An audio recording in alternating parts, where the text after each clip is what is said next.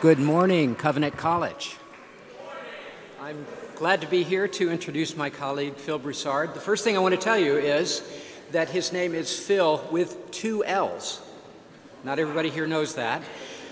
It's much more rich and an endowed name than the paltry name of Phil with one L, all right? Second thing is he hails from the Cajun, Louisiana, so if you're around him, don't say anything bad about such things as boudin rolls or jambalaya or crayfish soup, all right? Now, when Phil was growing up, he was probably the quintessential science nerd, maybe the platonic form of a science nerd, I'm not sure. And little did he know that as he was going through his schooling and got a job at the Naval Research Labs, that God was preparing him to meet the Lord, Jesus, and preparing him to be at a place like this, because now Phil has a love of physics. He has a wonderful, very broad knowledge of all things scientific, and he loves to convey these things with a passion to his students. He also has many other skills that he puts to use in our department. He is our budget officer, keeps an eye on the money because he spends all the money, because he is also the equipment manager. But with those things, he also does a fantastic job in the laboratory as well. Now, he is married to Dr. Laura Broussard. Many of you who struggle with math know her. And they have two sons, Paul, who graduated last year. Many of you know him, and Matthew, who can be seen around here nowadays taking classes in mathematics. So that's not all. Last but not least, Dr. Broussard loves Jesus. And I want to introduce my friend and my colleague, Dr. Broussard.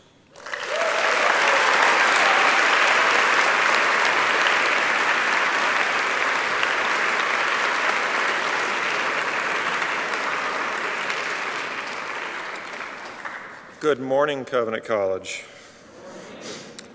I'm very thankful to come before you this morning, the chance to present some of my ideas and my thoughts on these series called Dangerous Ideas Professor Green has so graciously set up. As a physicist, I think I'm filled with many dangerous ideas, or at least complicated ones, according to my students. Ideas with the possibility that all 3D reality is actually a 2D representation because of our study of black holes. As a Christian, we're all filled with dangerous ideas. As a speaker yesterday reminded us, original sin, because it attacks the idea that humans can be perfected. What I want to do today is see if I can combine my areas, being a physicist and a Christian, and come up with a different dangerous idea. Now, first I want to acknowledge that the idea for this has come from my discussions in my college physics class with my students. In addition, it's come from reflecting upon my 17 years here at Covenant College, where I've been giving global trends lectures for Professors Haddad and Corbett on energy and climate change. As I hopefully mature in my walk with Jesus and learn more about the universe that he upholds, I've become more and more convicted of how truly dangerous this idea particularly is. So to get to it, I have to bring up some recent issues and help frame my discussion. I start with a quote from Myron Ebel. Myron Ebel works for the Competitive Enterprise Institute, and he headed President Trump's transition team at the Environmental Protection Agency. In January of this year, he was quoted as saying that the environmental movement is, quote, the greatest threat to freedom and prosperity in the modern world, unquote. Not ISIS, not the national debt, not even fake news. No, the environmental movement. Well, I will come out and acknowledge that I am part of the environmental movement, so I must be a very dangerous person if I am part of the greatest threat to freedom and prosperity. And I think that Christians must be very dangerous people too, since I would gather that they are part of the environmental movement, perhaps. When I read my Bible, God seems to really love his creation. We just look at his discussion with Job in Job 38, chapters 38 and 39, where God tells Job all the amazing things he has made, and can you do these things? John Piper, pastor and widely read author, has a whole sermon entitled The Pleasure of God in His Creation. And if we are to love what God loves, I think he would want us to take great delight in all he has made.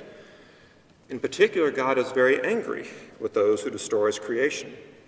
So from Revelation 11, verses 16 to 18, and I read from the NIV, "And the 24 elders who were seated in their thrones before God fell on their faces and worshiped God, saying, 'We give thanks to you, Lord God Almighty, the one who is and who was, because you have taken your great power and begun to reign.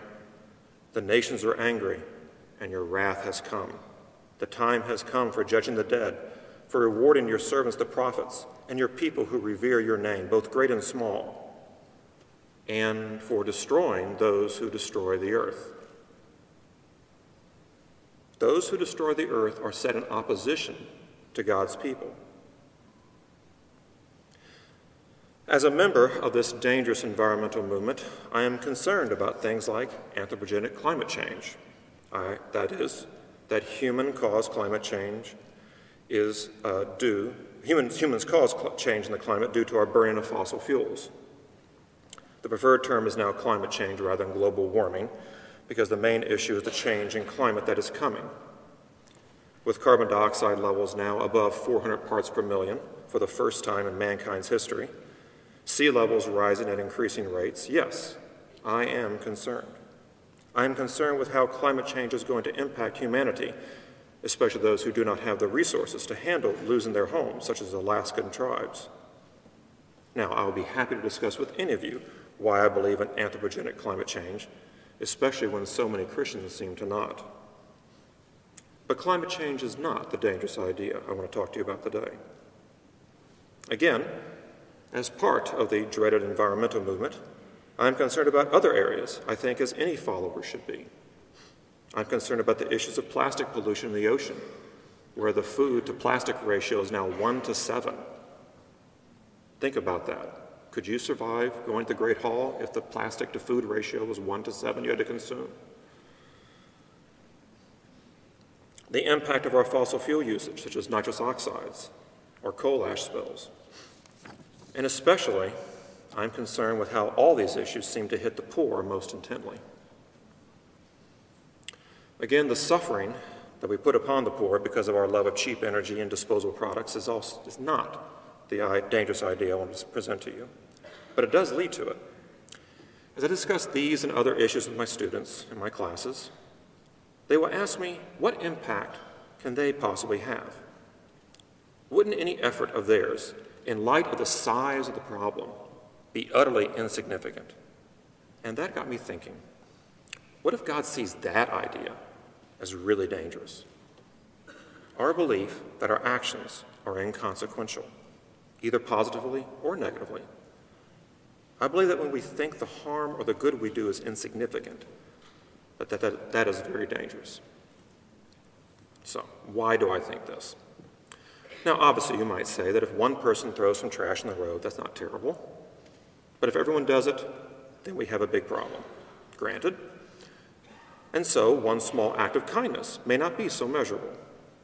But if everyone chips in, it can have a huge impact. Just look what we did with moving chlorofluorocarbons to help protect the ozone layer, or boycotting South African businesses to help bring down an apartheid regime, which, of course, is ancient history for most of y'all. But still, in this mindset, the individual action is, again, not the point, but the collective power of many. The individual is, frankly, insignificant.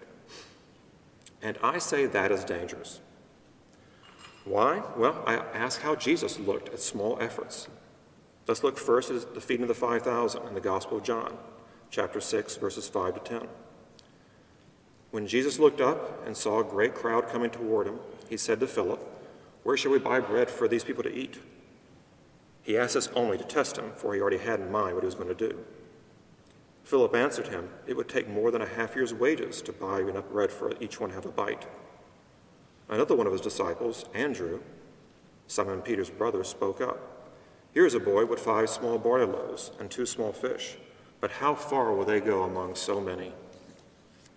Jesus said, "Have the people sit down." There was plenty of grass in that place, and they sat down. About 5,000 men were there. Jesus then took the loaves, gave thanks, distributed to those who were seated as much as they wanted. He did the same with the fish. Jesus did not look at Andrew and say, "Sorry, Andrew, that effort is just too small. Thanks, but no thanks." But even more important to me is Jesus' discussion about the widow's mite in Mark chapter 12, verses 41 to 44. Jesus sat down opposite the place where the offerings were put in and watched the crowd putting their money into the temple treasury. Many rich people threw in large amounts, but a poor widow came and put in 2 very small copper coins, worth only a few cents. Calling his disciples to him, Jesus said, "Truly, I tell you, this poor widow has put more into the treasury than all the others. They all gave out of their wealth, but she, out of her poverty, put in everything, all she had to live on." I am sure that if I had been there, I would have blurted out, "What? How can the creator of all things not handle simple math?" What is Jesus saying? He did not say, "Truly, I tell you, this poor woman has given the most loving gift, the most faithful gift, the most honored gift, the most blessed gift, or her reward would be largest." Truly, I tell you, this poor woman has put more into the treasury than all the others. He said it was more. Now, I am no theologian. Perhaps I am missing the entire point. But I strongly believe that the size of our acts of obedient faithfulness are not to be viewed through our Western scientific rational mindset. That only if act of faithful obedience is greater than or equal to minimum faithfulness, it's worthy to God. Or that if my lack of faithful obedience is greater than some unfaithful minimum, only then is it a problem. Jesus seems to be saying that his way of weighing the scales of faithfulness to his calling is not simply the size of your act. I can't tell you how you should weigh the worthiness of your choices, but when you think it's insignificant, that is just how the disciples thought of the small boy's lunch or the widow's offering, and not how Jesus viewed them. And aren't we, when we're viewing them that way, really accepting that this physical world is all there really is when we see it in those kind of eyes?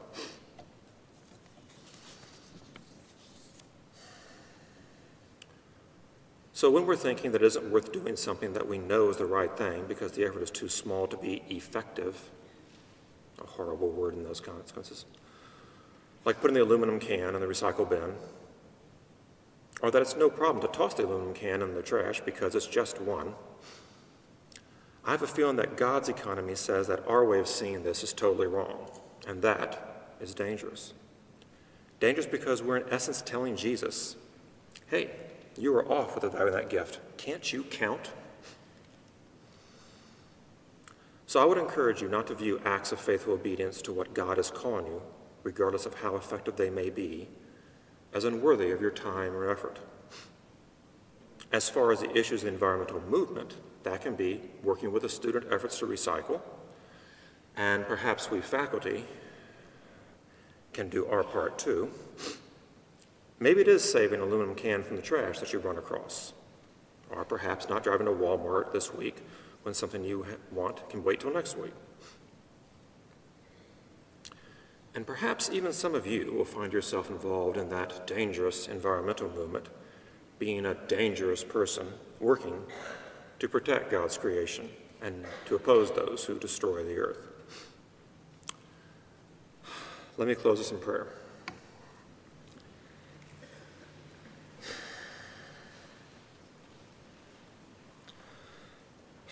Father in heaven,